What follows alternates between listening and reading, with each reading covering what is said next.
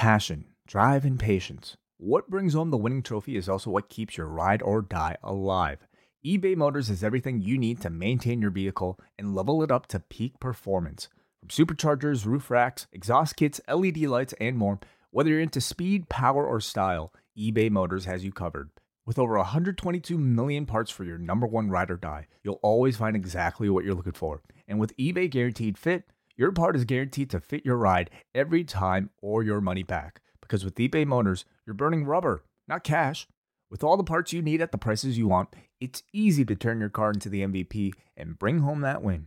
Keep your ride or die alive at ebaymotors.com. Eligible items only. Exclusions apply. What's so special about Hero Bread's soft, fluffy, and delicious breads, buns, and tortillas? These ultra-low net-carb baked goods contain zero sugar, fewer calories, and more protein than the leading brands, and are high in fiber to support gut health. Shop now at hero.co. Rewind-A-Dynamite from the post-wrestling site. AEW, lighting up the fuse. Sit back and enjoy the bubbly as we hear from John and Wai-Ting. Where we're going, we don't need roads. And if the buck stops here, this thing might blow. Everything you hear are opinions of the show. And if you don't like it, go to the forums and let them know. It is Rewind-A-Dynamite, Wednesday, May the 10th edition. I am John Pollock, along with Wai-Ting, alive and well, just like the Toronto Maple Leafs, who staved off elimination on Wednesday, and they will go to Game 5. Oh, I was wondering. Thank you for the update. I didn't know. Oh, sorry. Is that a spoiler? Were you going to watch the game tomorrow or next week? Probably not, but I'm happy for all the people cheering on the Maple Leafs. Yeah. Prolong the inevitable. Wow. Toronto Maple Leafs in 2000. You can't even let these people enjoy. I'm letting enjoy all you want. They won a game. Damn. It's congratulations. They're down 3-1. You're just begging for their downfall. Are you? You're predicting they're going to win the series. I didn't say that. I didn't. Why are you being so negative? Why wouldn't you be optimistic? I'm just look how wow. I mean, again, everybody. John speaks as if he's somebody who's been deeply traumatized by prior fandom of the Leafs. So I understand. I do understand. Well, the funny part is I don't get too much pushback from this. I think most people are in my boat. It could be just like think the worst and then you won't be disappointed. Could be that. Yeah, that could be it. So, no one will be disappointed by Friday night, but that is another sport. We are not going to be focusing on that tonight. Instead, we have lots of news to get into. We also have your feedback. You can also drop your super chats if you want to talk about any of the news items going on. You are welcome to do so. But let's talk about the big deal. What is the big deal that is coming down between AEW and WBD? And next Wednesday will be the Warner Brothers Discovery upfront presentations in New York City at the Hulu Theater. That's taking place on Wednesday. So earlier today, there had been a lot of speculation online about an imminent deal between AEW and WBD. And then Dave Meltzer reported mid-afternoon that a new TV rights deal between AEW and Warner Brothers Discovery will be announced as part of the latter's upfront next Wednesday in New York City. Dave Meltzer said that both the deal and the much-discussed AEW Collision show will be announced at the Wednesday, May 17th event at the theater, which is the Hulu Theater, at Madison Square Garden. Now, Fightful, they are reporting that those that they have spoken to say that Collision on Warner Brothers Discovery in primetime is a part of a new cash infusion for AEW and an extension of the partnership the two sides have held. They go on to state there was a lot of discussion and rumors both online and within Warner Brothers and AEW about this deal being a billion-dollar deal over a few years, and that could be true if all of their deals are extrapolated. However, Warner Brothers Discovery sources had indicated to us that Collision was the planned upcoming announcement as opposed to an all-encompassing deal that included Dynamite. AEW and WBD sources have not confirmed a dollar figure. The long and short of it is what we've been able to confirm is a good deal for AEW, an impending announcement of Collision, and CM Punk's planned return, and have not been able to confirm the rumored dollar figure or an all-encompassing deal. So a bit of differing reports there, but what we can ascertain certainly, and based on the tease from Tony Khan, at minimum, we are getting this Collision announcement next week. And the question, I guess, is whether this is in fact an extension of its overall deal that, from my understanding, had like the option that could be renewed at the end of or for 2024. So that remains to be seen. But speaking specifically to Collision, I mean, it was all but stated by Tony Khan that if you missed the announcement tonight, that there is so much talent and we believe we can produce more weekly content. And to tune in, they stated, and this was interesting in the wording, that pay attention to TNT next week, who will be making the announcement. And then we will follow up on it on Dynamite next week, indicating that the show will be on TNT, this Collision show. Or were they? Yeah, I think that would make sense. But what are the upfronts and when's that presentation?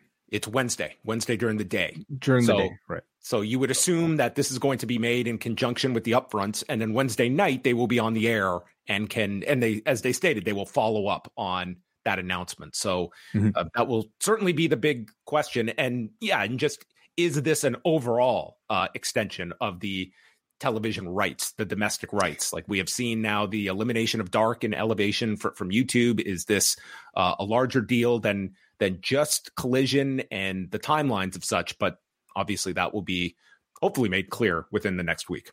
Mm-hmm. In either case, I mean, some very positive news, I would say, for AEW and Tony Khan and the growth of this company and their continued relationship with Warner Brothers Discovery. So I'm sure financially we'll figure out the details and whether I have to think at this point it was worthwhile enough. Does it preclude them from entering renegotiations for Dynamite later on? I guess we'll find out. But either case, it looks like their future with Warner Brothers Discovery is quite secure.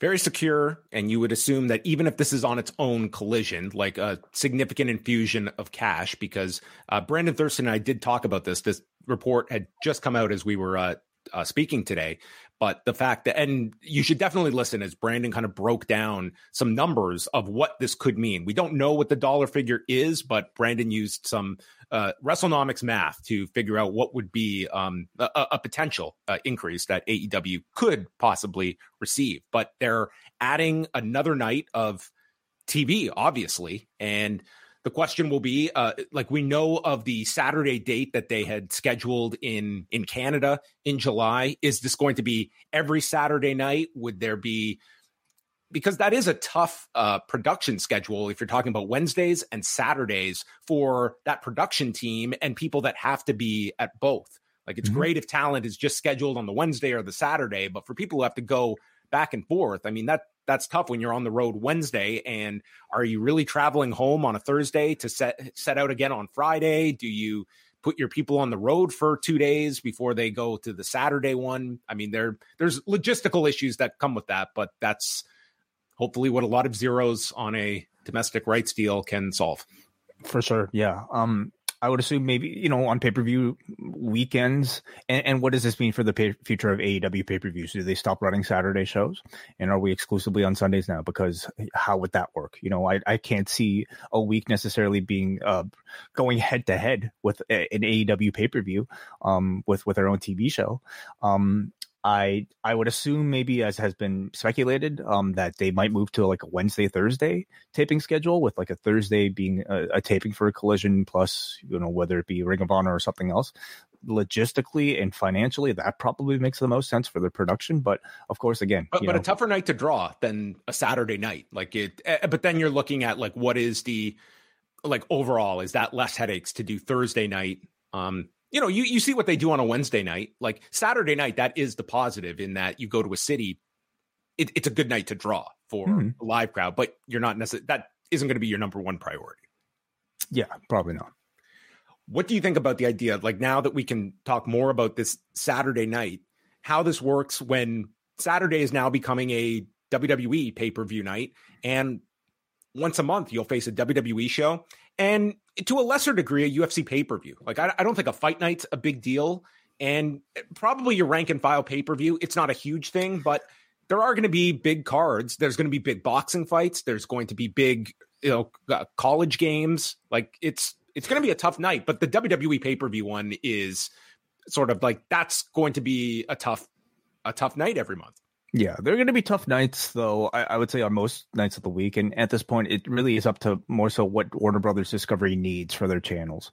I'm sure they are tempering their certain expectations when it comes to head-to-head nights. Bottom line is, are they getting the value for what they want for a Saturday primetime slot compared to maybe what they were getting before? As long as they can provide that value for the people that are paying for it, then I don't think they should be all that concerned. But yeah, there are going to be weeks where they're not going to dominate the wrestling discussion at all. And that might open some interesting opportunity for counter programming, creative counter programming. How would an AEW counter a big WWE PLE? Especially if you have CM Punk attached to your product.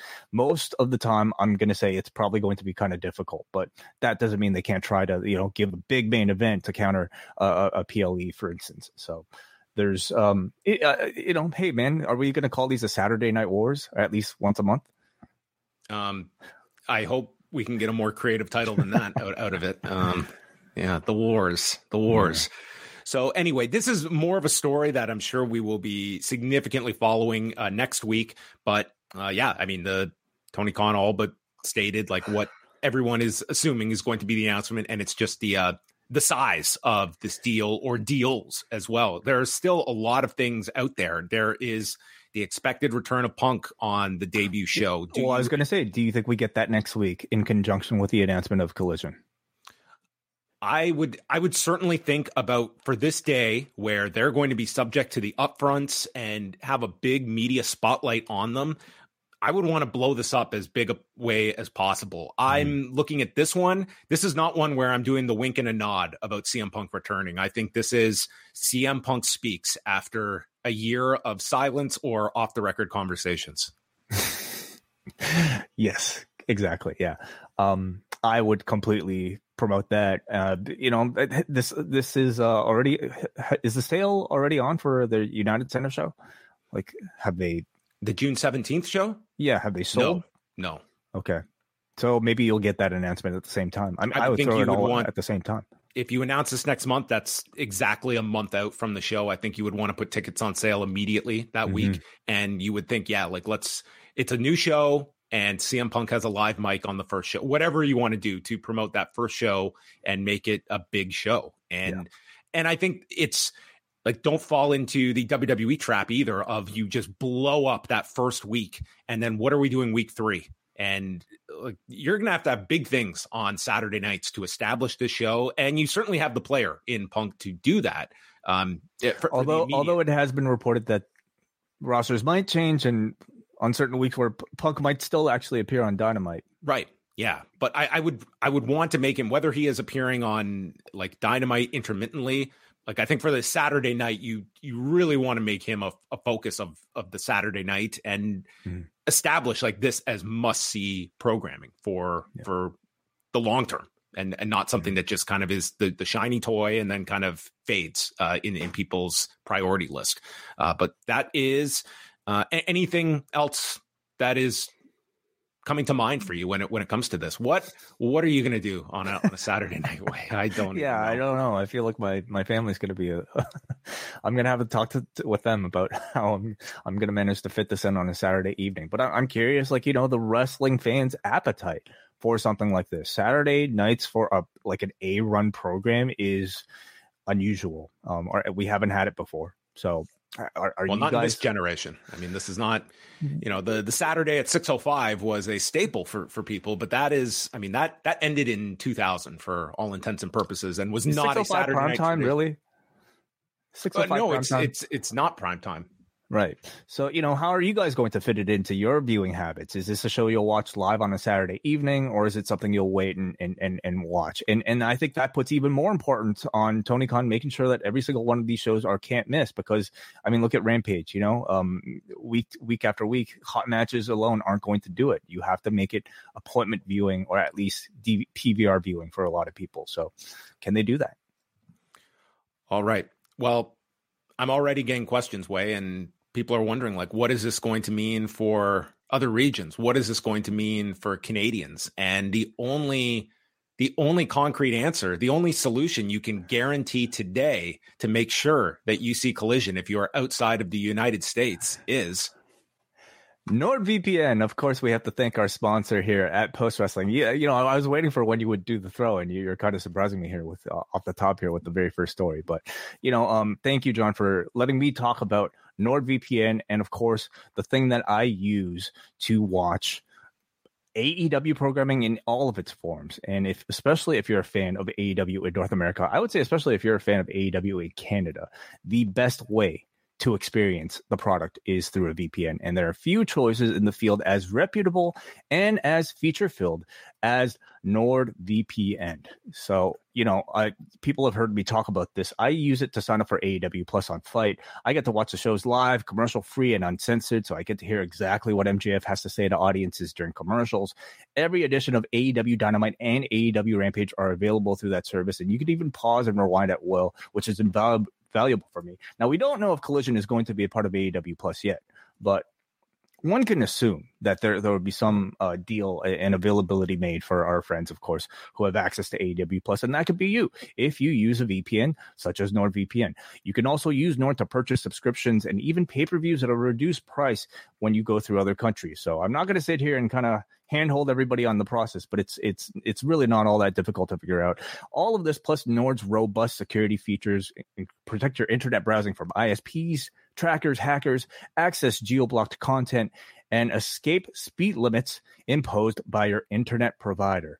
Sign up right now, nordvpn.com/postwrestling, and you can receive a discount on all plans, plus their current offer, which is 4 extra months on top of all 2-year subscriptions, or 3 extra months on top of all 1-year subscriptions. That's basically, if you're getting a 2-year subscription, you get 4 months on top of that. So you're basically paying $3.17 US a month on all standard plans. So if that's not enough, Nord offers a 30-day money-back guarantee. So if you don't like it within a month, tell them you want your money back, and that's it. There's no reason. There's no reason to say no, but there's also a reason why they continue to sponsor this show, and that's because I believe a lot of our listeners probably agree that this is a very useful tool. So again, NordVPN.com/postwrestling. Keep letting them know that you found them through us.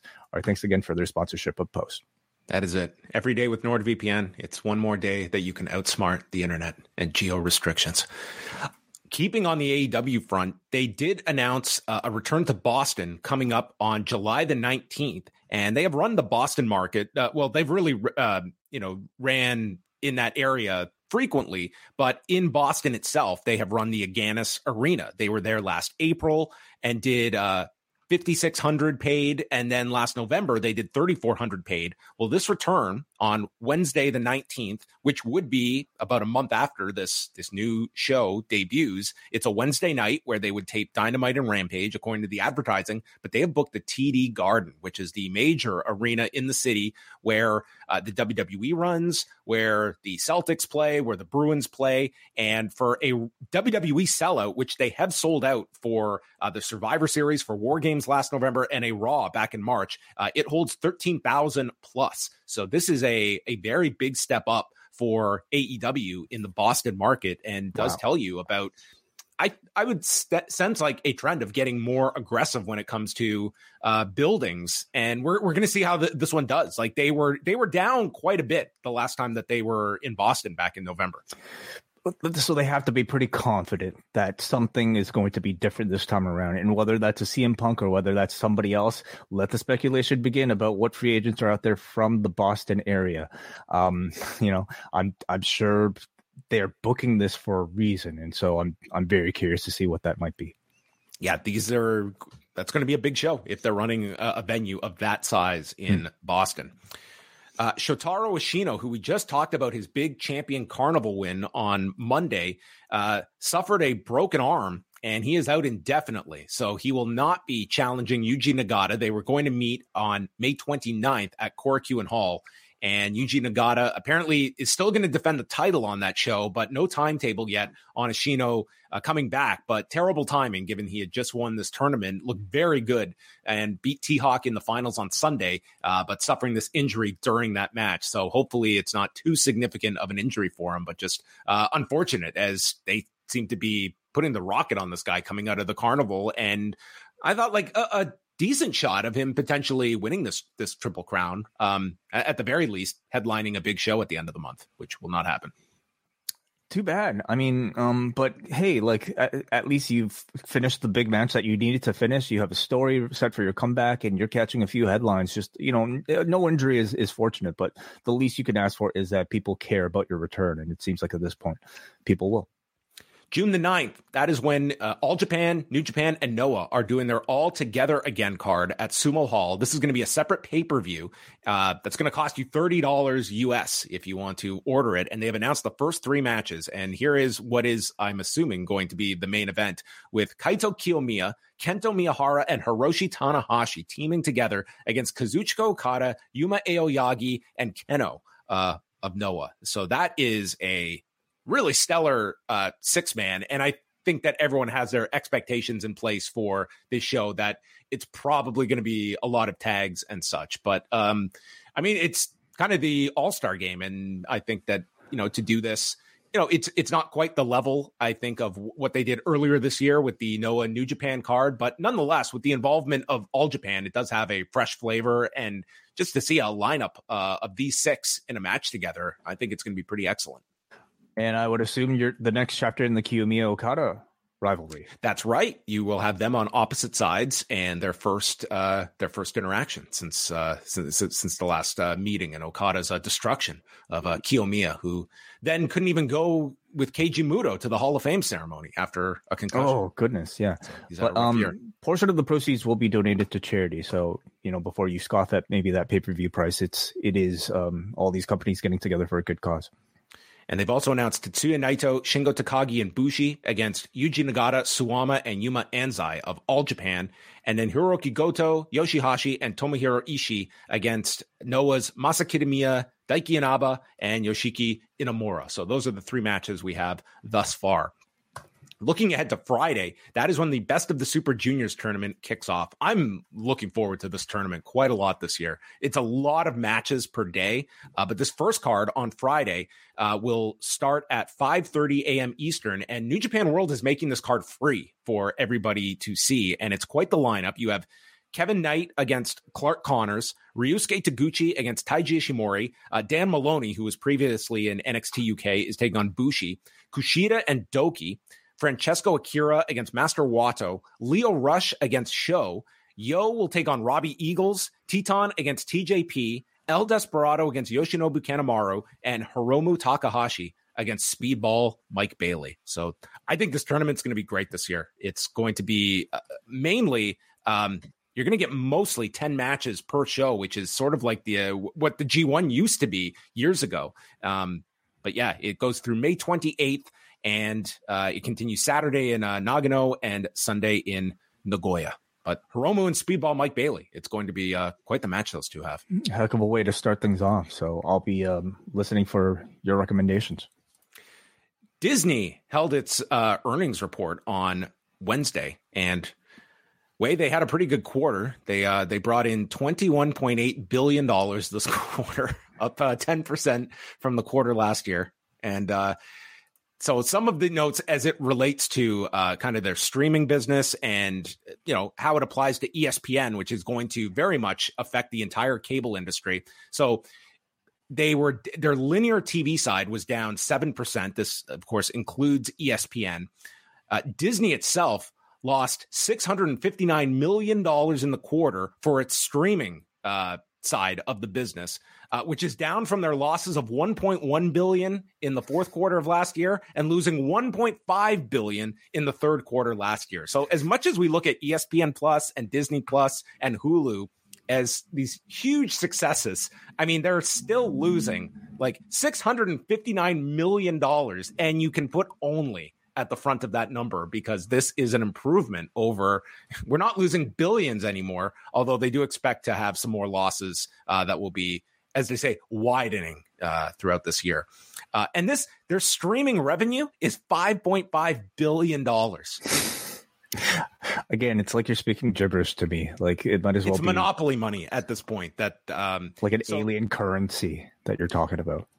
But this is obviously people are very focused on the discipline of many of these major streamers, and they have cited that through price increases and advertising, that's where they see their growth opportunities for streaming. So what they're looking to do is that they're going to raise the price on their ad-free tier, while their ad-supported tier would be modest due to superior economics. So they are just going to continue, like every January when we see ESPN Plus go up and UFC fans are just looking at their mounting streaming bill, it looks like this is just going to be baked in. Like they're just going to keep going higher and higher and higher with these.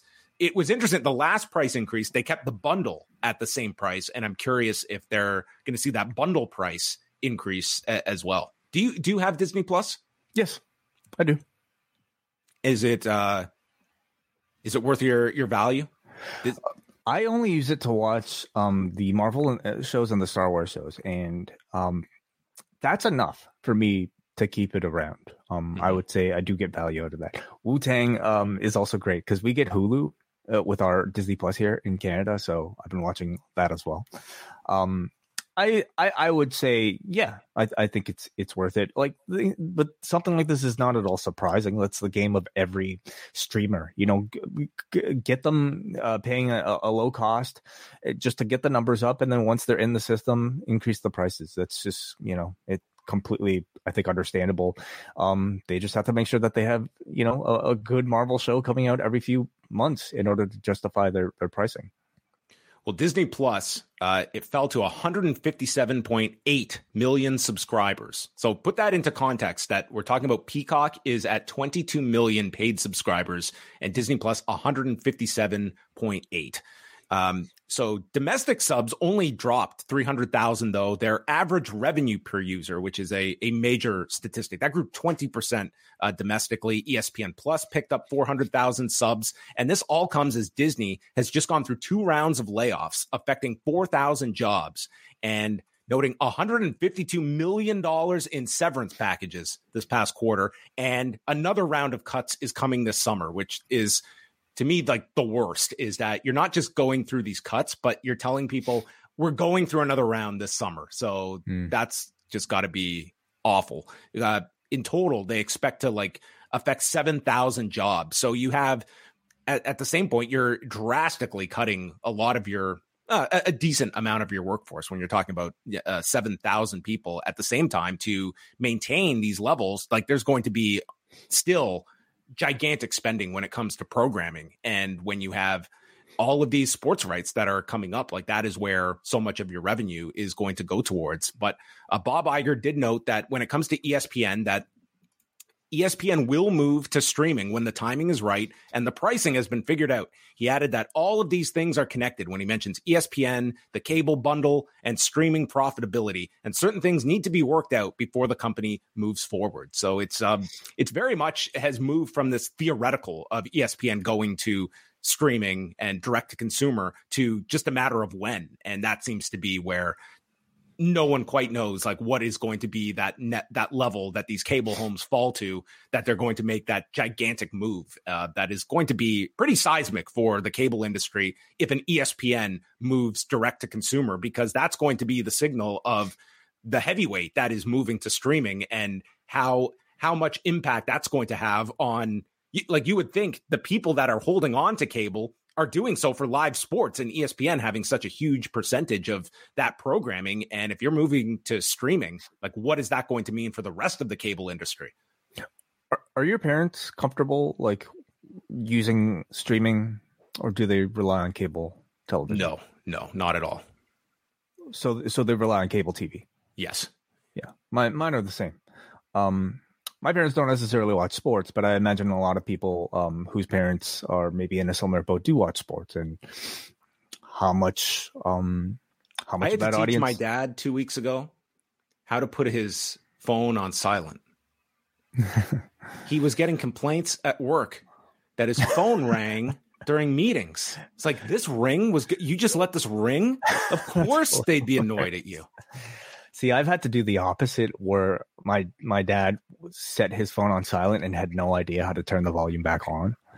So all I'm saying is I feel like it might be a while before we move to a streaming exclusive industry, but It depends how big of a slice of the pie that those people make. It's funny, when we first got the internet, this is like late 90s, okay? Yeah. And my dad he set up an email for himself. And so he's trying to use the email. So he was just talking to the screen thinking it would pick up. And in 1999, I was like, this is ridiculous. And today, it's like, this is like this technology exists now. Like this is he's how about 25 years early, but he's sounds like he's a bit of a futurist. But one day, John, one day you and I are going to be in these positions, and it's going to be our kids that are going to be, deciding whether or not to cut the cord. No, not on us, but I mean on our subscription services. Yes. Well, there you have it. That is the latest on the Disney front, but just very, it's a ton of attention is going to be placed on Disney and ESPN and how it permeates to all this other stuff that we talk about. Final things here. Raw ratings from Monday did 1,785,000 viewers, which was pretty much identical to the week before. They fell 5% in the demo at a 0.51. So they started low in the first hour, but then saw a 7% gain to 1,905,000 viewers in the second hour, which was higher than anything for the draft last week, any of the 3 hours, and then fell in the third hour, but was still their highest third hour since April 10th. And this was going against the Knicks and Heat that did almost 4.6 million viewers. And the last hour went against the Warriors and Lakers that did 7.5 million viewers. The fact that they had as big a gain as they had in the second hour, and that this third hour hardly got trounced by other third hour standards. I didn't look at this as just like maintaining. I thought like you had to be very happy with this number given what they were up against. Like this is significantly stronger NBA competition with the Warriors and Lakers in that third hour. And this was their highest third hour in almost a month. So I looked at this raw number as very good, and several of their demos grew throughout the show. So whether you want to attribute that to this tournament that was had a show-long hook to it and driving people to that match at the end, coming off of a pay-per-view and the follow-up, whatever it was, this held up very well. When I think, like, had this been 2 years ago, what we were watching on Raw, I think this show would have been terribly low in comparison. Yeah. And, they had to put on a significant tournament, I would say, for with significant stakes attached to it in order to get there. And I think, to mitigate those losses, they managed to do a great job. Makes you perhaps wonder what they're giving up in order to achieve that. Like, is next week going to, maybe they're not as concerned about next week. They just wanted to get through this one. But, will this tournament and have enough momentum, for the next 2 weeks before we get to the Night of Champions? But sure, I'm also really curious to see what Dynamite does tonight going against similar competition. Tonight's Dynamite is going to be very tough. I would say if they're like last week was their lowest viewed Dynamite of the year. And I would say if they're anywhere close to that, like that's all you could hope for. But again, we're seeing pay-per-view level shows here, and I have to like, what's your realistic expectation for how this Dynamite would have done with this card? You see, we haven't seen Dynamite doing like gigantic spikes, even for shows that have been built up in a big way. But you would certainly hope that this would be, number one, it was very much presented as a pay-per-view main event. Mm-hmm. They built it up for more than a week. It's a feud that is one of the biggest in AEW's history with two major stars, and they built it up throughout the show tonight. So I think you would have pretty lofty expectations of this being one of your better Dynamites, but against the Lakers and Warriors, that's the key. I mean, that's going to affect the West Coast viewership. Right. Because the game didn't start until 10. The game started at 10. So it's not going to affect those on the Eastern time zone, but on the West Coast, because this is a staggered feed, that is going to affect like 30% of the country going against that game. However, you also had your normal Knicks and Heat game. And you had this Donald Trump town hall, which I imagine is going to do giant numbers on CNN, and say nothing of Canada that had game 4 tonight with the Leafs. So both countries, it was much heavier than usual. And they're not going to have, this is not a typical week where you're going to have Donald Trump given a time slot for 90 minutes by a cable network. Right. So all that said, I think expectations have to be tempered for both of these shows, both Monday and Wednesday, with really stacked cards. But I don't know if we should be expecting record-breaking numbers for either. No, I certainly would not be at all. Last thing is the NXT numbers, and this featured the start of the women's tournament, and you also had Braun Breaker and Trick Williams in the main event, and they did 601,000 viewers. It was 222,000 in the 18 to 49 demo. So this was their second, outside of Spring Breakin' from 2 weeks ago. This would have been their highest viewership since late March and highest demo since early March. And they had significant increases in men 18 to 49, women 18 to 49 tied their highest number this year. In that particular demo, 18 to 34 was up, and this was going against the NBA and the NHL as well. So this was, I don't know if the tournament helped, because on paper, this did not, to me, have the same level of intrigue as last week, where you were coming off the draft and where all these different players were going to be going and follow up. This week, it had the tournament, and maybe that was something that assisted in the interest for the show. So that was NXT, a good number for them. This post-wrestling podcast is brought to you by NerdWallet's Smart Money Podcast. Financial literacy can be daunting, but it's one of the most valuable things you can equip yourself with. On NerdWallet's Smart Money Podcast, their trusted financial journalists offer easily digestible, conversational discussions on topics like balancing your portfolio. If you think an ETF is one of Cena's 5 moves of doom, this show might be for you. Planning for your tax bills this April, so you don't have to worry about a visit from Erwin R. Shyster. And putting away more money for retirement, because unlike most wrestlers at the end of their careers, most of us should only plan on retiring once. Listen to NerdWallet's Smart Money Podcast on your favorite podcast app. Future you will thank you. Now we move on to Dynamite, where they were at the Little Caesars Arena in Detroit, Michigan on Wednesday night. We went over all of the counter programming to that Dynamite had to contend with. So they came out of the gate with the double jeopardy match between Claudio Castagnoli and Rey Fénix. And we start things off with dives by Fénix, and one gets caught into the military press position, and Fénix is dumped onto the guardrail. And we've got Danielson and Yuta watching from the back. There's a double springboard into a Rana off the turnbuckle by Fénix, and then Castagnoli presses Fénix overhead, dropping him on the barricade. And we go through the break. They do mention Eddie Kingston undergoing hernia surgery, so he will hopefully be back in several weeks' time as he recovers from that. There was this jumping spin kick by Fénix that the camera was just at this angle that it really did not connect well with Claudio and Tony Schiavone. Tony Schiavone's getting like the Corey Graves, just cannot ignore when something is off and has to mention that he's it was a glancing blow there. And a rolling cutter follows that onto Claudio, and then the Ricola bomb countered into the code red for a near fall. Claudio picks him up for the Alpamare water slide for a 2 count. Maybe that'll be one of the drinks at the Forbidden Pour. And then the hammer and anvil elbows. Fans are booing Claudio, and then finishes him with the Ricola bomb in 14 minutes and 28 seconds, meaning that Claudio and whoever he chooses can challenge Penta and Fénix for the ROH tag titles. So they had Yuta and Bryan Danielson watching in the back, so really teasing that it could be either of them. I feel like Yuta's expected, with his like more common appearances part of it. Well, that's the other question. Is this a Ring of Honor match, or is this a Dynamite AEW match? It's a good question. They didn't make it clear. I would say if it's Yuta, it'll probably be an ROH match, and if it's Danielson, it won't be. Well, I think there are several things. The first of which is I don't think they've had an ROH title defense like in quite some time on AEW television, have they? Like I'm trying to think when they might have. It feels like it's been a while. Correct me if I'm wrong, chat room. So, if that's the case, then maybe could this represent Bryan Danielson's first appearance on Ring of Honor streaming on Honor Club? I don't know. Maybe not. I would not be putting Danielson on Honor Club. Well, why not? Because they've had Kenny Omega wrestle dark plenty of times.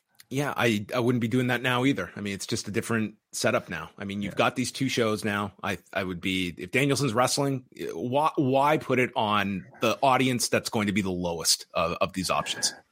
There are a lot of whys I could ask, with this whole Ring of Honor experiment, but I'm likely to agree with you that it'll probably be Claudio and Yuta. If this tag now, okay, if they announce Claudio and Danielson challenging the Lucha Brothers, okay, that's a pretty attractive match. Is it enough? No. Would you sign up for Honor Club for that one match? There's a more likely chance of me doing it for that than having Yuta on. And at this point, how much does Tony care about, making sure Honor Club is a worthwhile draw? John Cena, as always, thank you for coming through. He says the last time Battle of the Belts was the last time ROH titles were defended with the tag titles. So, okay. It could take place on AEW television. But I thought this was an awesome match. Claudio, like all the BCC members, it's so good seeing him work heel because he just is so dominant and completely relentless, especially when they're going up against these smaller high flyers. This was like a really athletic game of cat and mouse. If mice knew how to flip, and if like cats knew how to European uppercut. Mice have terrible psychology. I don't know about that. I think they're pretty damn smart. Okay, you ever tried to catch a mouse? He looks great as a champion. Claudio does, especially now that he's a heel. Phoenix, again, kind of in that spot where a lot of luchadors find themselves in, where like you get on AEW TV more often than not as a way to showcase somebody else. But in this case, it's to build up to a tag team title defense, and you would expect that the Lucha Brothers would win that one, unless they want to give the BCC tag team championships, which I don't know how much purpose that really serves. So building up to a big ROH level TV match or streaming match. And I felt this was as much like ROH integration as we've had in recent weeks. I feel like they've significantly dialed back, and it continues to make you wonder how much ROH integration there's going to be going forward now that Warner Brothers is maybe that much more invested in the AEW exclusive branding. It's a good question, like how much you see, because they certainly after Final Battle like cooled off on it and stated as much that they were doing that. Renee is in the back, and we see a man's legs walking in the back, and we tilt up, and there is the returning Miro. And this place went nuts for him. And he ignores Renee's question and walks into Tony Khan's office, but they're chanting for him. Big pop for Miro. And this was he's been gone since that #1 contenders tournament last year. Like when Moxley was gone, wasn't he? Yeah. I mean, again, John Cena will let us know if we're wrong, but he's been gone for a long time. Yeah. So, and that was it. There was no follow-up beyond it. Well, there was this was all to tease the need for a bigger show. It was the idea of like, we are just bursting at the seams with talent. So we can assume Miro, Thunder Rosa went in the back and said, why haven't you booked me in a long time? Yeah, so we're going to come out with the mixed tag belts in Tony's closet. Sure, yeah. More titles. MJF does a tape promo about the pillars, and this would be a show-long series of features on all 4 of them. And I like this. I thought that this was kind of dialing things back to now the focus is the match, trying to tell each of their stories. These were quick, but I like this contribution from the 4 of them on this show rather than sort of where they had been going the last few weeks. Yeah. And MJF compares the 4 pillars to the Beatles, where Sammy Guevara is Ringo, Jungle Boy is George Harrison, Darby is John Lennon, and he's Paul. And he lists off past victories of his, including Cody Rhodes and Danielson. Said, I had the best dog collar match, complete with highlights of CM Punk, the best Iron Man match with Danielson, and I'm going to have the best 4-way match. I'm a generational talent, the best wrestler in the world, and my reign of terror has just begun. Mm-hmm. Is he Paul? Well, his justification is that he's the best and that he's the guy with the longest, the most longevity. That remains to be seen. I mean, they seem pretty loose, like connections. Compare a pretty loose analogy to another popular four-person group, but sure, you could really justify anything, really. I like these a lot as well. It really was like a nice change of course from like the whole Sammy MJF sort of like shenanigans that we've had over previous weeks. This week, we're just getting back to focusing on these personalities and what makes all of them. Well, what makes this match important for all of them. We got a preview of Jon Moxley and Kenny Omega, highlights of their past matches, the recent attacks on Don Callis and Konosuke Takeshita, and Excalibur stating that they will unleash a new level of violence tonight on Dynamite, which was not hyperbole. Was it a new level? Have they not achieved the level that we saw? In some ways, this is a pretty high level for television. There have been pretty high levels for TV, but sure, okay. FTR walk out, and they want Mark Briscoe to come out, but instead they are met by Jarrett, Lethal, Dutt, and Singh. And Dutt says they have one job, and that's to accept their challenge for Double or Nothing. And Dax says they will accept if you admit that you've been using Mark Briscoe to get to us. Dutt states that Briscoe is their friend, and Mark comes out to a huge pop here in Detroit. And he's got like a bottle of tequila with cups on top.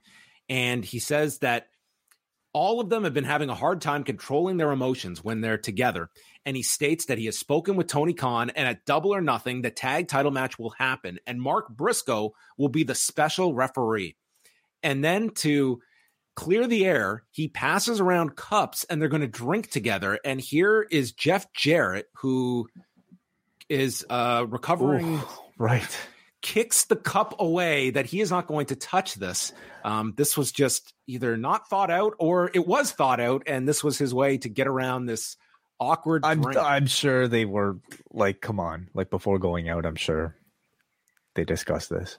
Well, it didn't matter because the spot was Dutt taking a sip of this tequila and spitting it into FTR's eyes. Well, mainly Dax's eyes, and he's blinded. And this happens anytime you drink tequila. You pile drive the wrong guy. And Dax gives a pile driver to Mark Briscoe as the crowd chants, "You fucked up" at Dax. I mean, a total innocent mistake. I know. You got to watch out for those, inadvertent pile drivers, really. Anytime bottle of tequila gets opened up. Yeah. I think the pile driver was a bit much, Could have been a punch, could have been a clothesline, could have been a stiff chair shot. I mean, something that was just a little bit more believably errant than like an errant I could have gone with a driver. punch, just throwing wildly. Yeah, those damn errant pile drivers. But I mean, kind of besides the point. What if they hit the big rig? That wouldn't have been as unbelievable, honestly. Like a guy lifting somebody else, and you're like, "Oh shit, I got to take the." Like that would have been better, honestly. But I like the matchmaking here. You're coming off of the reception to last week's really well received sketch, so I feel like there's a lot of positivity attached to this program right now. I think Mark Briscoe is really well cast as this, very lovable as hell, like guy caught in the middle, and it's good to see him get a prime role for the pay-per-view. So, I think the match should be pretty decent, for a pay-per-view. Renee is backstage with Chris Jericho, and Renee notes that Adam Cole got the best of him last week, and Jericho calls it an unprovoked attack while doing commentary, and Adam Cole created an unsafe working environment. So he went out and got legal counsel and a court order, so Adam Cole is banned from the building. So at the mention of unsafe work environment, I think this crowd pretty much caught on. I think everyone. I mean, that was my immediate takeaway last week, not even seen the segment, and I think they're just dancing around it. And quite honestly, I think your question would be: are you you're obviously intentionally leading people towards this, but is this a sign of further going into this? Like you want your audience to be looking for this to be front and center with Punk? I mean, I would absolutely say so. The audience is already aware of, the CM Punk Chris Jericho thing. Just, No, I'm not. I just watch All Access. I watch All Access for my AEW backstage news. Is that right? Okay. Yeah. So I think they're playing as much with, audience, what the audience currently knows as maybe they are setting up Punk's return. We've had several people in the chat room also say that MJF referencing CM Punk was the first time that Punk's name might have been mentioned in quite some time. By the way, Miro's last appearance was All Out 2022. So thank you guys for that. Roderick Strong walks into the scene calling him delusional and says his friend Adam Cole is not a coward. But Cole might be barred from the building, but Strong is not. So he issues a challenge to Jericho for a Falls Count Anywhere match unless you're too much of a coward. So Jericho agrees for next week at Dynamite in Austin, and the crowd, you can hear them boo this. Yeah. I mean, to be fair, when does it's happened? It's actually happened recently, but man, it almost never happens where you get an impromptu match like this made on Dynamite. But nonetheless, the crowd wanted to see this match, which is a good thing that they were interested in this, but they're not getting it in person. I feel bad for Detroit, but I'm not that disappointed myself. So I won't lose any sleep. Roderick also got legal counsel and tells Jericho that, yes, Cole is banned next week from the building, but so is the JAS. And so he's kind of thwarted his plan. This was like a multi-page legal document that he got. Well, it just shows you it's serious, Mm-hmm. I really need maybe at some point a documentary about how this justice system works in the AEW world, Jericho hadn't even accepted the match yet, and somehow Strong was able to seek legal counsel to get this, order put in place. What's going on here? Did he have to set a court date or something? Or what's going on? He's been busy this week. I mean, between getting Adam Cole banned from the building, is Jericho, he going? Yeah, Jericho. I mean, he's going to get the security from the Mandalay Bay banned from the building as well. Well, who knows? I mean, he deleted the tweet, so something must have happened. Yeah, he's got to go back to Las Vegas in a few weeks. Probably won't be staying in the Mandalay Bay. Maybe not. Renee is outside of Tony Khan's office and trying to get an update when Thunder Rosa walks in and goes into Tony Khan's office as well. So, kind of like announcing imminent returns to the both of them, Miro and Thunder Rosa, on this Saturday show. The next video was from Sammy Guevara, the Black Sheep, as he calls himself, and wasn't supposed to be here in AEW, but was brought in by Jericho, and Jericho is part of this. I imagine this is all just footage from the Countdown special. Like, that's what it seemed like here with the different videos and interviews from because it was guys. So noticeably different in tone, from the Sammy that we've seen. This was pretty much all babyface Sammy. This was all access Sammy, talking about being an inspiration to children, and not at all like in a smarmy way, so I did go back, and as I joke about All Access, I did go back and watch last week's episode, and dude, Sammy was the star of last week's show. They went back to like where he started wrestling, and his mom is there. His mom is awesome. She is this guy's biggest fan. And he's talking like he's doing the reality show, looking into the camera, giving this heartfelt speech, and he's like crying, and his mom walks into the scene to hug him. And it was like, this has been a good series in terms of humanizing Sammy Guevara, and maybe not the guy you would see as a babyface, like much better as a heel, but he's come off really well in this series. I just don't know if it's having the resonance with people. I just don't hear a whole lot of people talking about All Access, but I thought he was very good on last week's show. Cool. Thanks. Then we had Tony Khan stating that tonight is one of the strongest Dynamite cards ever. And the stars are lined up backstage wanting to compete, and we have room to produce more content each week. So pay attention to TNT next week, and then tune into Dynamite, one of the most important announcements ever in the history of AEW.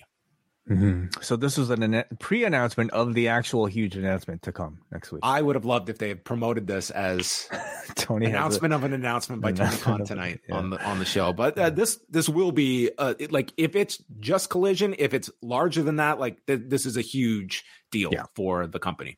It's good. They're doing a good job building hype for this. Really, like I think the media and the audience has mostly done it for themselves. But I think as usual with like Dynamite, they're taking what they sense the audience already knows, and I think they're playing with it. So at this point, everybody pretty much knows. The verbiage he used tonight pretty much spelled it out exactly what the announcement will be. Again, how much more on top of it will he announce? But in either case, it's the fact that they're doing the week out gives everybody a chance to just think about it and talk about it for the next 7 days. And I think it's and how they announce it at the upfronts. Like, is this going to be something like, well, you would think that AEW will send some people to the upfronts. Like, how big of an involvement will AEW have at the upfronts? Like, that's a big deal too. Like how they are presented. I mean, if they're announcing Collision, so beyond Collision, maybe something involving All In, potentially on Max or anything of that sort. Max is going to be the major focus of the upfronts next week. Like, so that is relaunching in like this month. So that's obviously going to be a very big focus at the upfronts. So it's not strictly a CM Punk focused announcement. So maybe you don't necessarily want him there, but if you think Collision is going to be a big enough thing, and if CM Punk is going to be the face of that show, would you not want Punk there? And if you're AEW, do you want your first CM Punk appearance to be at these upfronts? Or it could be, you just have a tight shot of a television contract and a mysterious hand signs it, picks it up, and then we look up and it's Kyle Fletcher. Could be that too. Okay. Aussie. Orange Cassidy and Daniel Garcia for the AEW International Championship. I thought this match was great. Cassidy is like, this guy is like going through the stations of the cross of AEW. Okay. And he is like he's got no hand left. His back is destroyed. And Tony Khan keeps booking this guy in matches every week. He wants to kill this guy. And Daniel Garcia was this week's assassin. So Garcia goes after the previously injured hand and he's working on it. Garcia starts doing his dance for the crowd, and Taz calls it that awful, uncomfortable dance. And Garcia dumps him onto the edge of the apron, uses a bow and arrow, and then he does his dance, giving the audience the middle finger. So they continue to fight, dragon screw by Garcia, and Orange is trying to fight back with forearms, not using the hand.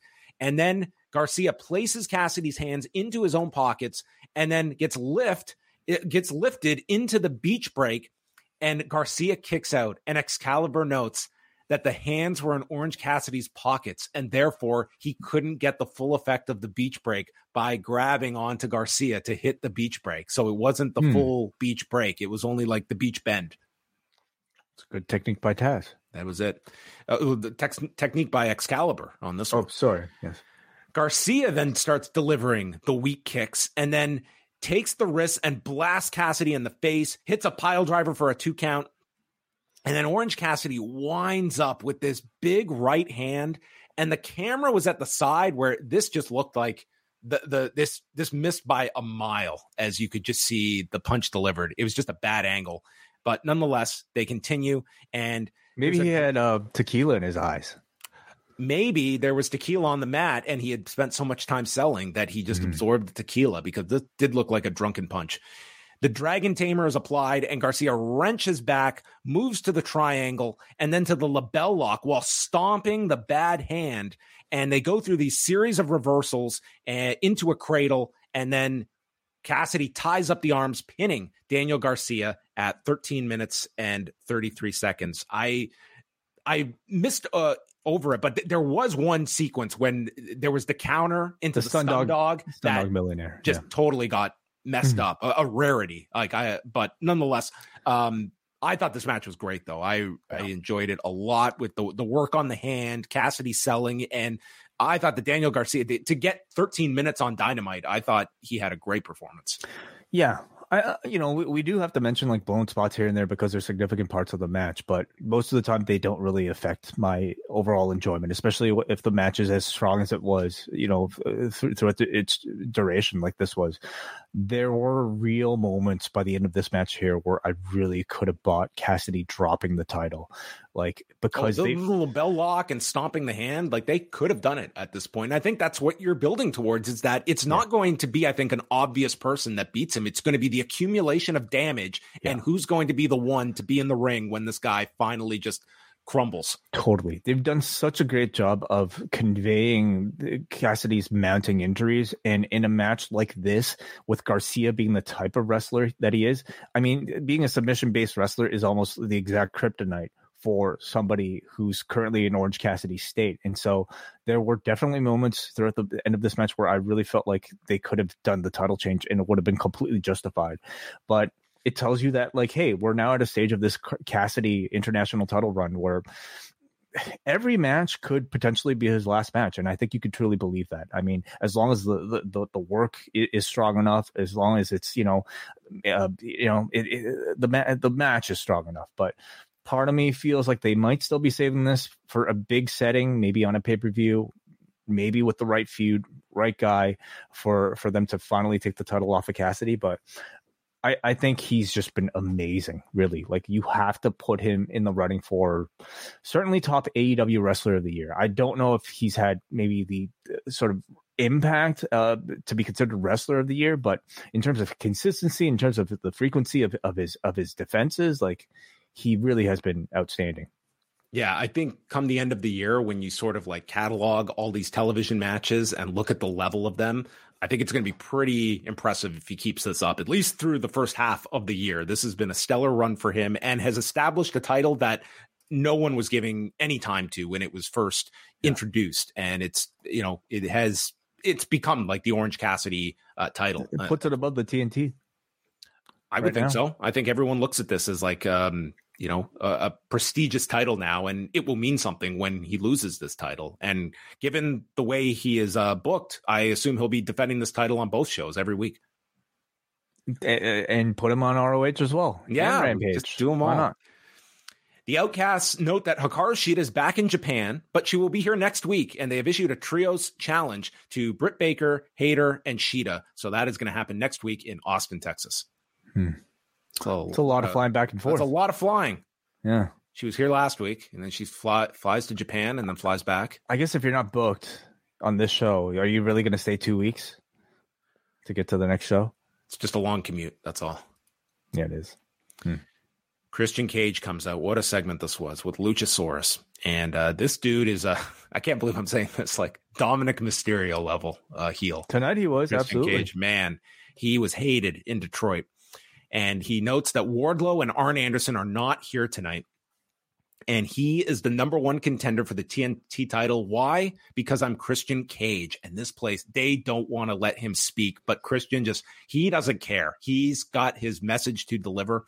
And asks why all these wrestlers have daddy issues in AEW, bringing up Jack Perry, but now Wardlow as well, mentioning, the speech that he gave about his father, and says that Wardlow also had a father, but I'm not going to speak about him because he wasn't famous and I'm not going to waste my breath. But now he's found a father figure in Arn Anderson. And then he says, and it turns out that Arn was looking for a new son himself. And dude, I thought that this was going to be the most tasteless promo ever. Okay. For those that forget, Arn Anderson's son recently died. His other son, yes. His other son. Mm-hmm. Where this went, though, was referring to Brock Anderson. But the pause here, I was just very thankful they did not go that route. I think that would have been so horrible. And that's been the Christian Cage character, too. True. Yeah. Right. So you can't even say, they wouldn't have gone there because they have. That was the Jack Perry, program was using a real death. I'm so glad they did not go that way. I would have been extremely turned off if they had done that. But mentions Brock Anderson being under contract and essentially alluding to the fact, or at least insinuating, that Brock was tossed to the side once Arn Anderson saw Wardlow and got onto the bandwagon. And he runs down Arn being Ric Flair's lapdog, that Arn never won the world championship. Unlike him, Arn's not as smart as me. And what will Wardlow do when he realizes that? Well, his days as TNT champion are over. And this is all as this crowd is obliterating him with boos. And he just ends it. And Detroit, kiss my ass. Christian was tremendous in this segment. A ton of heat, just tons of heat. Something struck a nerve with Detroit with his appearance today. I don't even think he said that much. He just says Detroit is like the most terrible city in the country or something. But they gave him a nuclear reaction tonight. And I thought Christian responded with a really strong promo, fantastic lines, breaking Arn down, questioning his legendary status, questioning his role as parent to Brock Anderson. So this felt like the start of the actual war we were looking for between Christian and Arn Anderson. So let's see what Arn Anderson responds with next week. You need to have the response next week, I would think. Oh, yeah. Then it was a Darby Allin feature, and he is in this world to wrestle. And we go to his home with his dad, Daddy Allin, and the skate park that he has built. And we see him jumping dirt bikes, doing stunts, and how these stunts, like John Lennon used to do. John Lennon all the time was doing this stuff with his passengers, and these stunts break down mental barriers in his head to prove to others he can do what they doubt he can. And we get comments from Sting, again probably from the Countdown, and he knows exactly where he's going and how he's going to get there. And he's saying this line as he was driving a truck up in the air to land, and he's going to Double or Nothing. So this was a very authentic Darby Allin feature. They all felt pretty authentic to each person. I liked how they were all different too. You had different tones, different settings, and that's the key to me is you're building 4 individual paths towards this one match. Totally. Yep. Anna Jay, Julia Hart, no holds barred match. We had Anna Jay jump Julia Hart on the way to the ring, and then they're fighting ringside into the timekeeper's table, and of course, kendo sticks are involved. Julia Hart brings out the chairs, but then Jay stops her and hits a gory special to Julia on top of these chairs, and she just got drilled onto these chairs. Then Jay uses a trash can, places it over Julia's head, and hits a running, spinning heel kick. And then we have chairs set up inside of the ring, and the big spot is Julia Hart delivering a superplex that either fortunately or unfortunately came up short onto these chairs, and she applies her Rings of Saturn submission and beats Anna Jay as Julia Hart gets the win and has nailed the lip syncing to her theme song. Hey, you want somebody to be really into their theme song, don't you?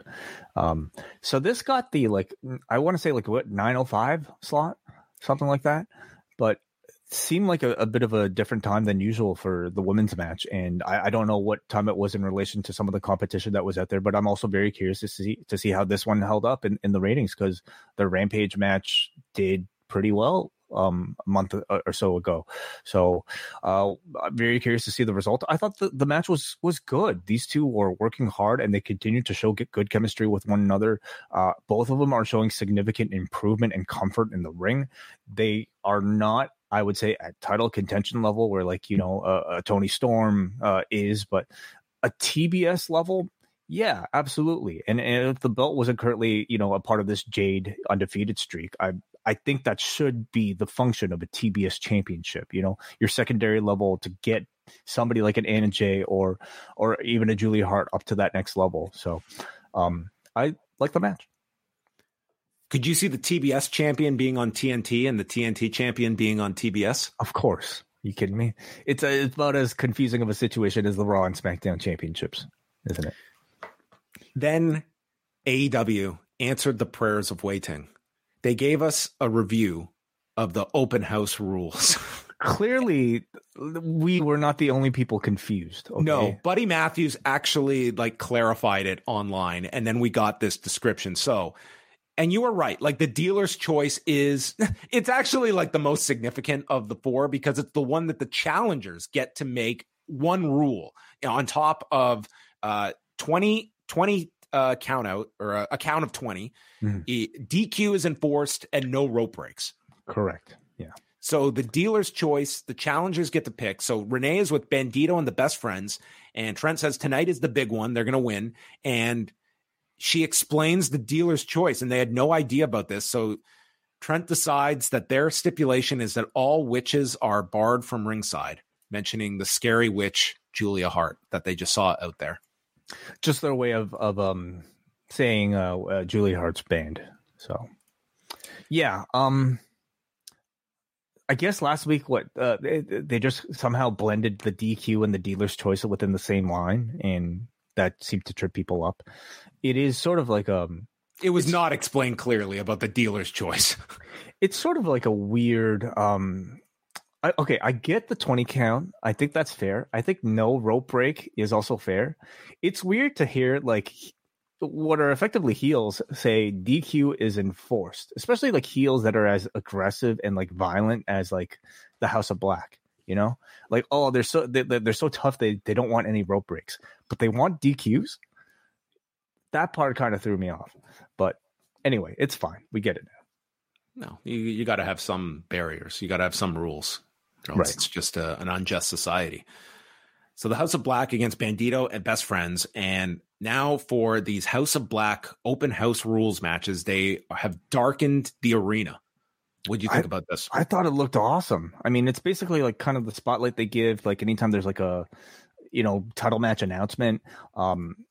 It's perfect. Like, I think it adds like further sort of like uniqueness to these trios matches, and it completely works for the House of Black's gimmick. It's you didn't like it?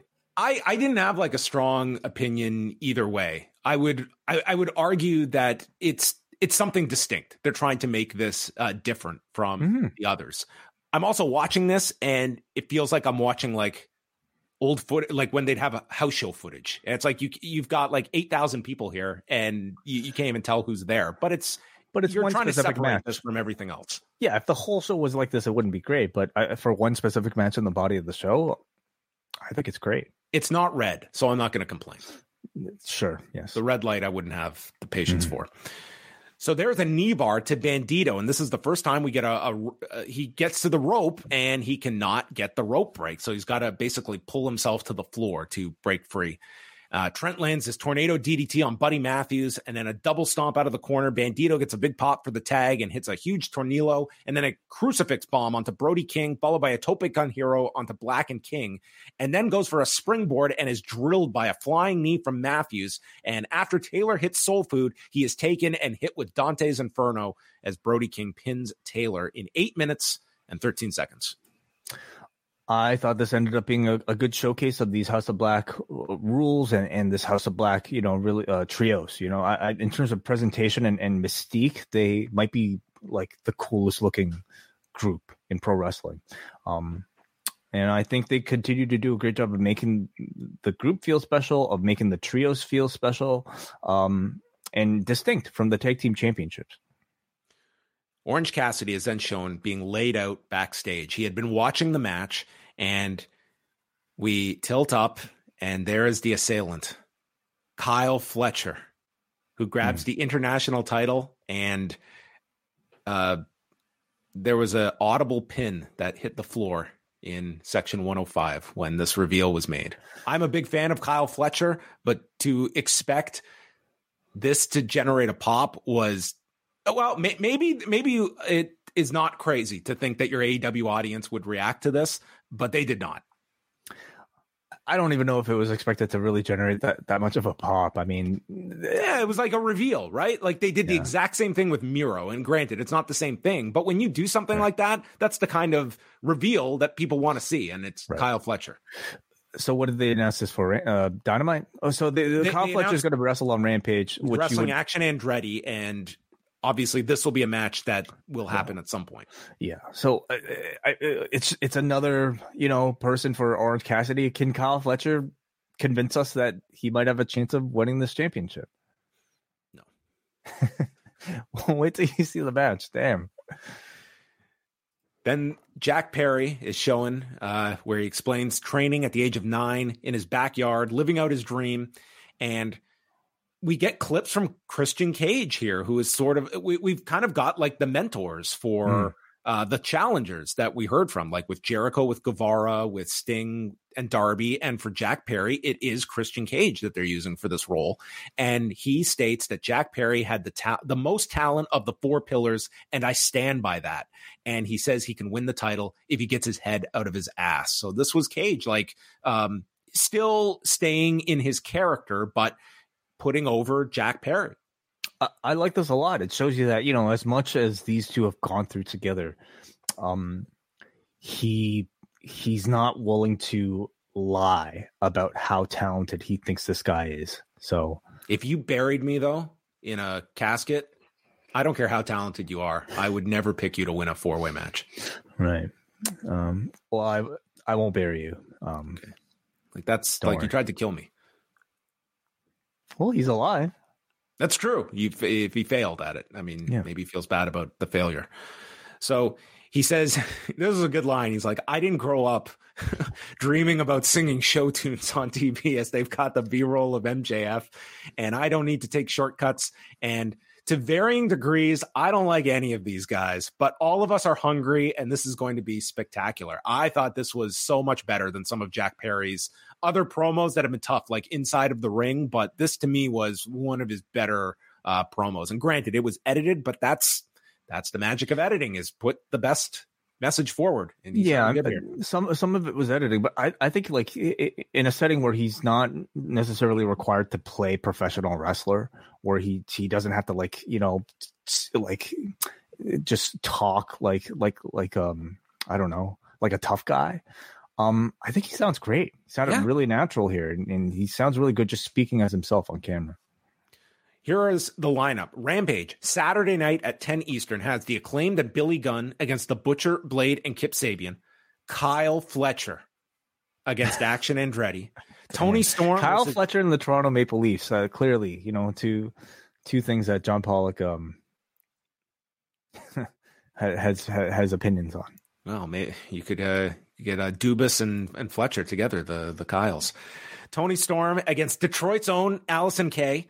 Swerve Strickland and Brian Cage against John Silver and Alex Reynolds, and the Guns will speak. So if you don't have plans Saturday night at 10, do you have plans now? I do have plans. This is a Rampage lineup. Yeah. Clearly, like, I don't think they're trying to rehab the image of Rampage at all at this point. It's, as the comparison has been made to Sunday Night Heat, and it's there if you want to watch that much more wrestling after SmackDown. And some will, yes, but it'll be a smaller number than now. And then Dynamite next week in Austin has the Falls Count Anywhere match, Jericho against Roderick Strong, Jamie Hayter, Britt Baker, and Hikaru Shida against the Outcast, and Ricky Starks versus Jay White, which we had a video with promos from each guy. So it kind of makes you wonder, like, what do they have in store for Jay White or Ricky Starks at the pay-per-view if they're doing this on Dynamite? I don't know if it guarantees them you could do a tag, maybe something on that show. I'm curious to see like what the match length is, because I thought Revolution was so much better with less matches, but that was by necessity with an Iron Man match on it. And with all this talent brimming, I don't see Tony cutting down the match number, because there's a lot of programs in play that you can see this being a lengthy match number. Moxley and Omega steel cage match. Before the match begins, they fight on the ramp, and Claudio and Yuta get involved, which prompt the Young Bucks to come out to a huge pop and super kick Claudio and Yuta. And Danielson is on commentary throughout this whole thing. He doesn't get involved physically. And Claudio then returns to attack, and Matt is throwing off the stage, and this is after Yuta had been tossed, and then Nick Jackson leaps off the stage onto the Blackpool Combat Club members, and the bell finally rings with the seconds taken to the back, and we get right into things with Moxley and Omega, and the best supporting barbed wire chair that was utilized to its fullest value Wednesday night. This barbed wire chair took who knows how many chunks of their backs with them. So early on, Omega throws this chair at Moxley and hurts his hand on it, and then blasts Moxley in the back with the barbed wire chair. He's grinding it on the back, double foot stomp to the back, and they do a close up of John Moxley, and it looks like some rat or some cat. I was going with a rat, but it was some wild cat just attacked John Moxley's back. That's what I was going for. What kind of mice? Bad. What kind of mice do you have in your house that could do damage like that? Hey, dude, there's some nasty rats out there. Does it make you bleed like that? You don't know. Okay. So Moxley, if you were guessing, it was about 2 minutes and 18 seconds that he was bleeding, but not just from the forehead. His back was bleeding too, so multiple wounds. Yeah, although this week I think we could safely say he did not have the blade job of the week. You know what? Not even blade job. Color of the week, I should say. No, he did. Although Brock was last week, really. Kind of, yeah. So Moxley gets control of the barbed wire chair. He starts using it, and John Moxley lifts up Omega for a superplex. And when I say Kenny Omega took all of this on his back on this barbed wire chair, I mean all of it. There was no rolling to the side. There was no coming up short. He hit this thing as dead on as you could from the largest height that he could manage, save for them coming off the top of the cage. This was just brutal. Maybe there's a level of cushioning in this barbed wire chair, that helped make it feel nice and comfy like a pillow. Then during the picture-in-picture, Moxley unties the turnbuckle, and as we come back, the guy is fish hooking Omega with the turnbuckle. Well, let me just say, this turnbuckle was not an easy feat for Moxley to, unscrew, because you could see it all on AEW Plus, of course, but he had to struggle to get this thing done, and by the end of it, a lesser man certainly would have been already blown up just undoing this thing. But it was also important to note that AEW uses steel cables for the ropes and not just ropes like the WWE does. And so that probably made the tension that much more difficult to undo and made some of these spots, I'm sure, that much more difficult to pull off because I'm sure it added weight to it. You're trying to choke and bend these steel cables. So it may be a reminder that, hey, like the rings are different from AEW and WWE. Well, he manages to get this turnbuckle into Omega's mouth, and they cut to Danielson smiling. He is loving this. I just went to the dentist today, and my teeth were hurting just watching that. Well, then he chokes Omega with the cable, and Omega fights him off, but gets drilled with a knee. So then Moxley brings out a bag, but it's not thumbtacks. He's got broken glass that he empties. Which is a reference to one of their prior matches, I believe. The Full Gear match, right? Yeah. And Moxley is lifted up on the shoulders, but then Moxley slides to the back for a choke, and Omega breaks it by dropping back, putting Moxley onto the glass. But Moxley returns with a choke moments later, and he's still on the glass. So Omega leans back for the pin. Moxley has to give up on it, and then he takes a V-trigger, which puts Moxley through the cage. It breaks as Kenny Omega flips over the rope and to the floor. I'm sure this was the idea that Paul White and Steve Austin had in '99. I don't know if they could have pulled it off. Actually, Kenny got his foot trapped between the cage and the apron, which looked really scary. Dr. Sampson come over and check on the knee, and it was a very unprepared fall. It just looked very awkward the way he came down with the knee buckling. And obviously he finished the match, but man, imagine losing Kenny right now as you're about to go into this season of huge events. He's the guy on the center of this all-in poster, man. It, again, makes you kind of assess these sort of risks with guys having matches like this on TV. But God, I hope he's okay. Danielson proclaims that Moxley is the toughest man alive. And then as the cage has been opened, Moxley goes ringside and gets the screwdriver, and he enters the ring, but then Don Callis runs in and rips the screwdriver away from Moxley, and this allows Omega to get to his feet and land a ripcord knee. He hoists up John Moxley and goes for the one-winged angel, hits it, but then as the referee is counting, Callis nails Kenny Omega with the screwdriver. And Omega is down. He is bloody from the screwdriver, and Moxley pins him in 14 minutes and 48 seconds. And Danielson laughs as if he expected it. Yeah. They bled together. Well, Kenny technically bled with them too. And he's not going to join. Maybe he's going to join. This was Callis's skull was seen. So true. This was a different level. Okay. And really, that's all. It was a meeting of the minds. Yeah, that's all the justification they need, I suppose. A hell of a match, living up to the standard that these two have set. And I definitely we all kind of look back at the exploding cage match as a bit of a sort of an embarrassing low point for AEW. But let's remember how good the rest of that match was before that power was supposed to go off. I mean, these two have always had tremendous chemistry doing this sort of match. This match was no different. Incredibly a spectacle, really.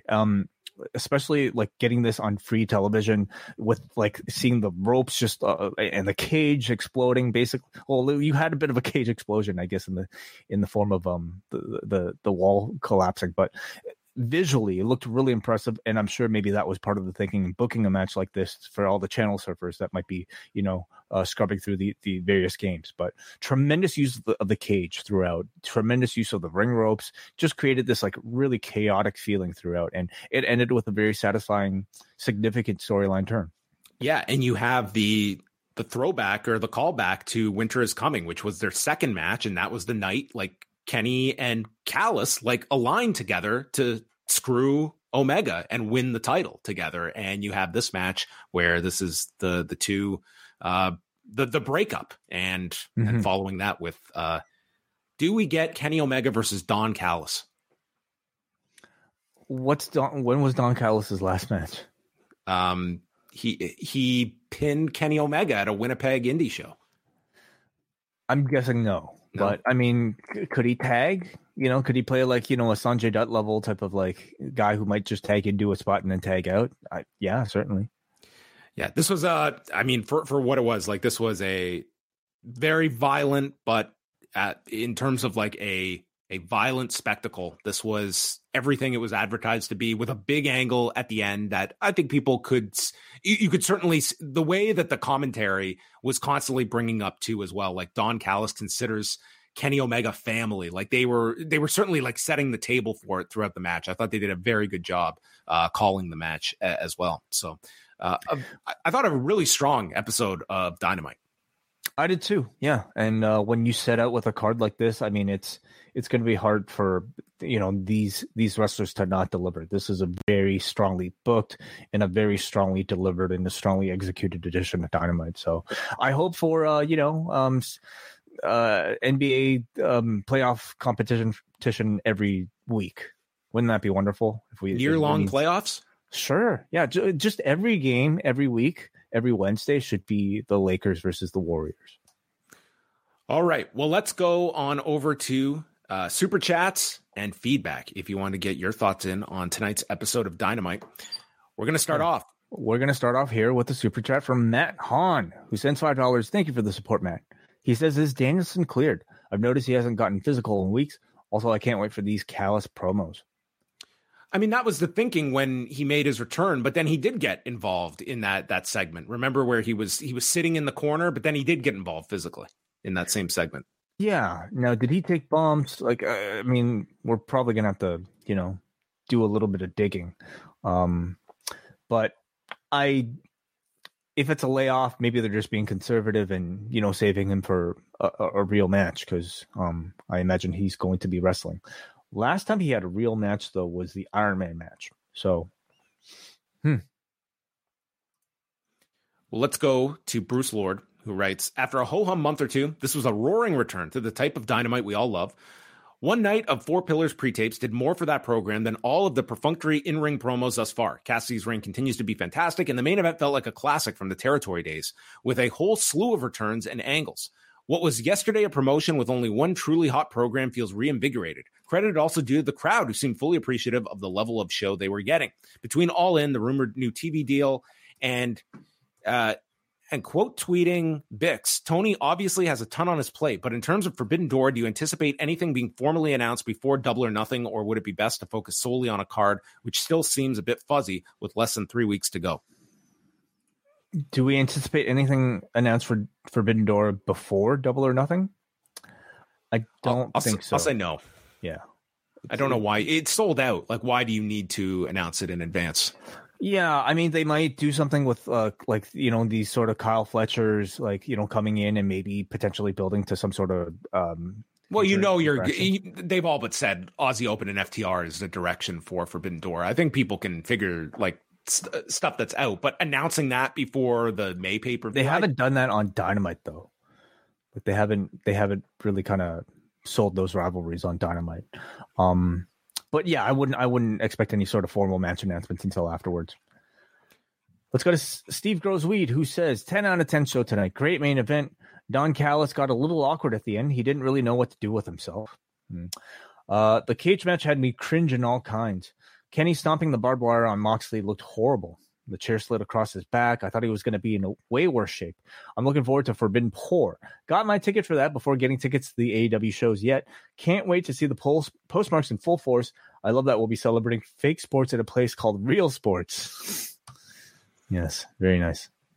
We go to Jesse from the 6th. The Leafs avoid a sweep, and they managed to finish the game it ended right as the cage match was beginning. But then Don Callis had to ruin everything with some unnecessary Canadian-on-Canadian violence. He better have a good explanation. Otherwise, we're entering WCW NWO 1998 territory. Glad that Rusev is finally back. I hope he'll be in a significant program. Do you think Double or Nothing will do a good buy rate? Personally, I think it will be a very good show, but I question if a 4-way and an 8-man tag as your two major matches are really going to do numbers. I think if it's promoted as Anarchy in the Arena, then it's not just a 8-man tag. I mean, it's one of their most significant attention drawing pay-per-view level match types. So I think that becomes automatically your biggest hook.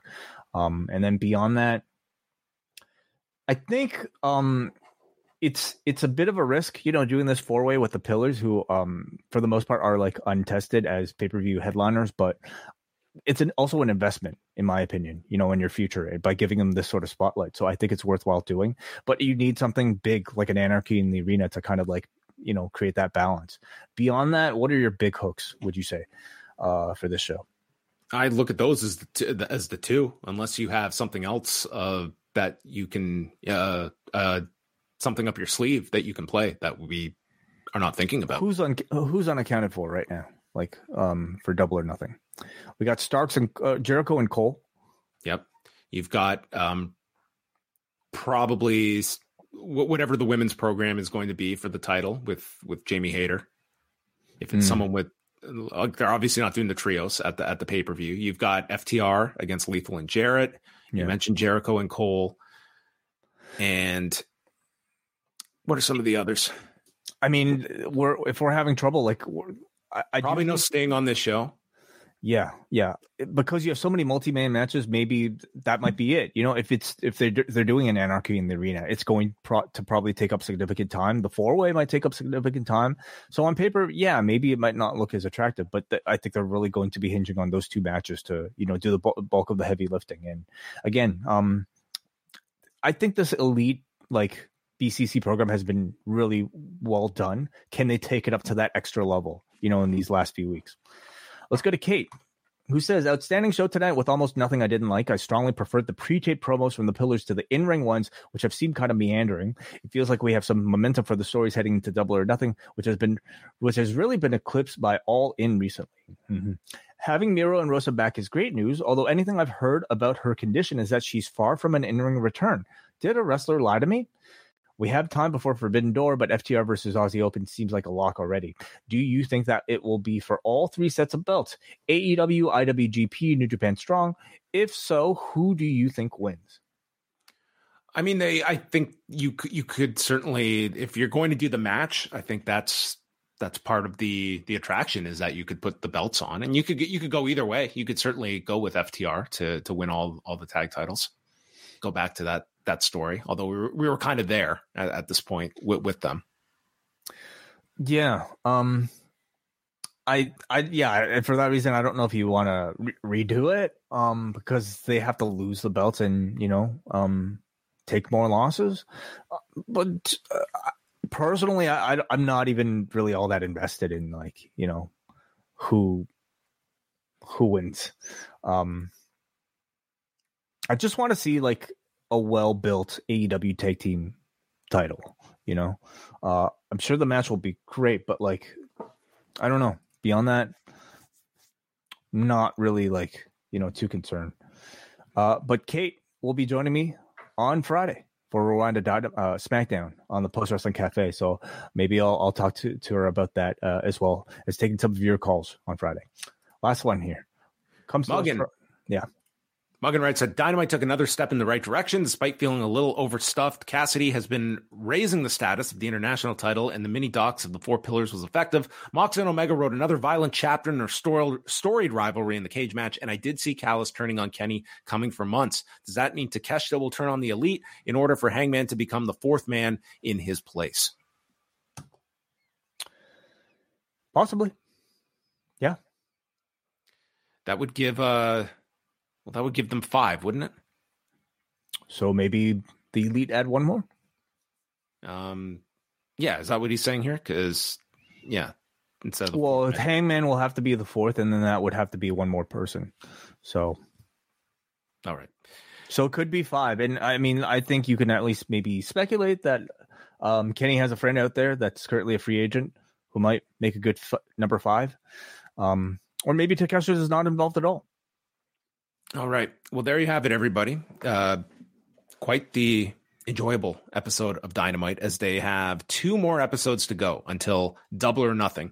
But we are going to be back. Want to make mention that today, Richard Deitch joined us, myself and Brandon Thurston. Really great discussion on just sports media as a whole, the coverage of professional wrestling on a lot of mainstream outlets, his thoughts on the way pro wrestling is covered, his own dealings with WWE, and where the television rights negotiations, what he sees as viable as well. A really great discussion for about an hour. And then Brendan and I also going over several of the news items from today. So you can catch that in both the Post Wrestling and WrestleNomics free podcast feeds. You can subscribe to Post Wrestling or WrestleNomics wherever you listen to your podcast. And as Wai mentioned, he will be back on Thursday and Friday night on the Post Wrestling Cafe. Thursday night, he will be with W.H. Park and Neil Flanagan chatting Guardians of the Galaxy Volume 3. And Friday night with Kate chatting SmackDown and the return of Roman Reigns. Yeah, both shows available in the Post Wrestling Cafe, which is our Patreon and also our YouTube membership. Also available on Apple Podcasts. But if you're a member of the YouTube and Patreon versions, you can join us live both nights at 10 p.m. Eastern, Thursday at 10 for our Guardians of the Galaxy 3 review, and also Friday at 10 p.m. Eastern after SmackDown for Rewind-A-Smackdown. So hope you guys make some time for all of that. And the last thing, the Forbidden Pour is going down Sunday, June the 25th. A lot of tickets being picked up by listeners, readers, etc. of the Post Wrestling Poison Rana communities. So we will be hosting a live edition of Post Wrestling at 3 p.m. Eastern time at Real Sports, 15 York Street on the second floor, right next to the Scotiabank Arena, the site of the Forbidden Door pay-per-view. So come hang out with us for several hours, go watch the pay-per-view, and then the night is only beginning because the after party begins as soon as Forbidden Door ends. So make your way back to Real Sports, and you can hang out into the wee hours with all of your favorite post-wrestling people, wrestling karaoke, wrestling drinks, God knows what else will be happening. But the Forbidden Pour happening on Sunday, June the 25th. You can get your tickets, postwrestling.com/live. $30 gets you access to both the pre and the after party at Real Sports. All right. And that is it. That is all we have to say. Do you have anything, any closing words, any final remarks? Not really. Go Lakers. Good night.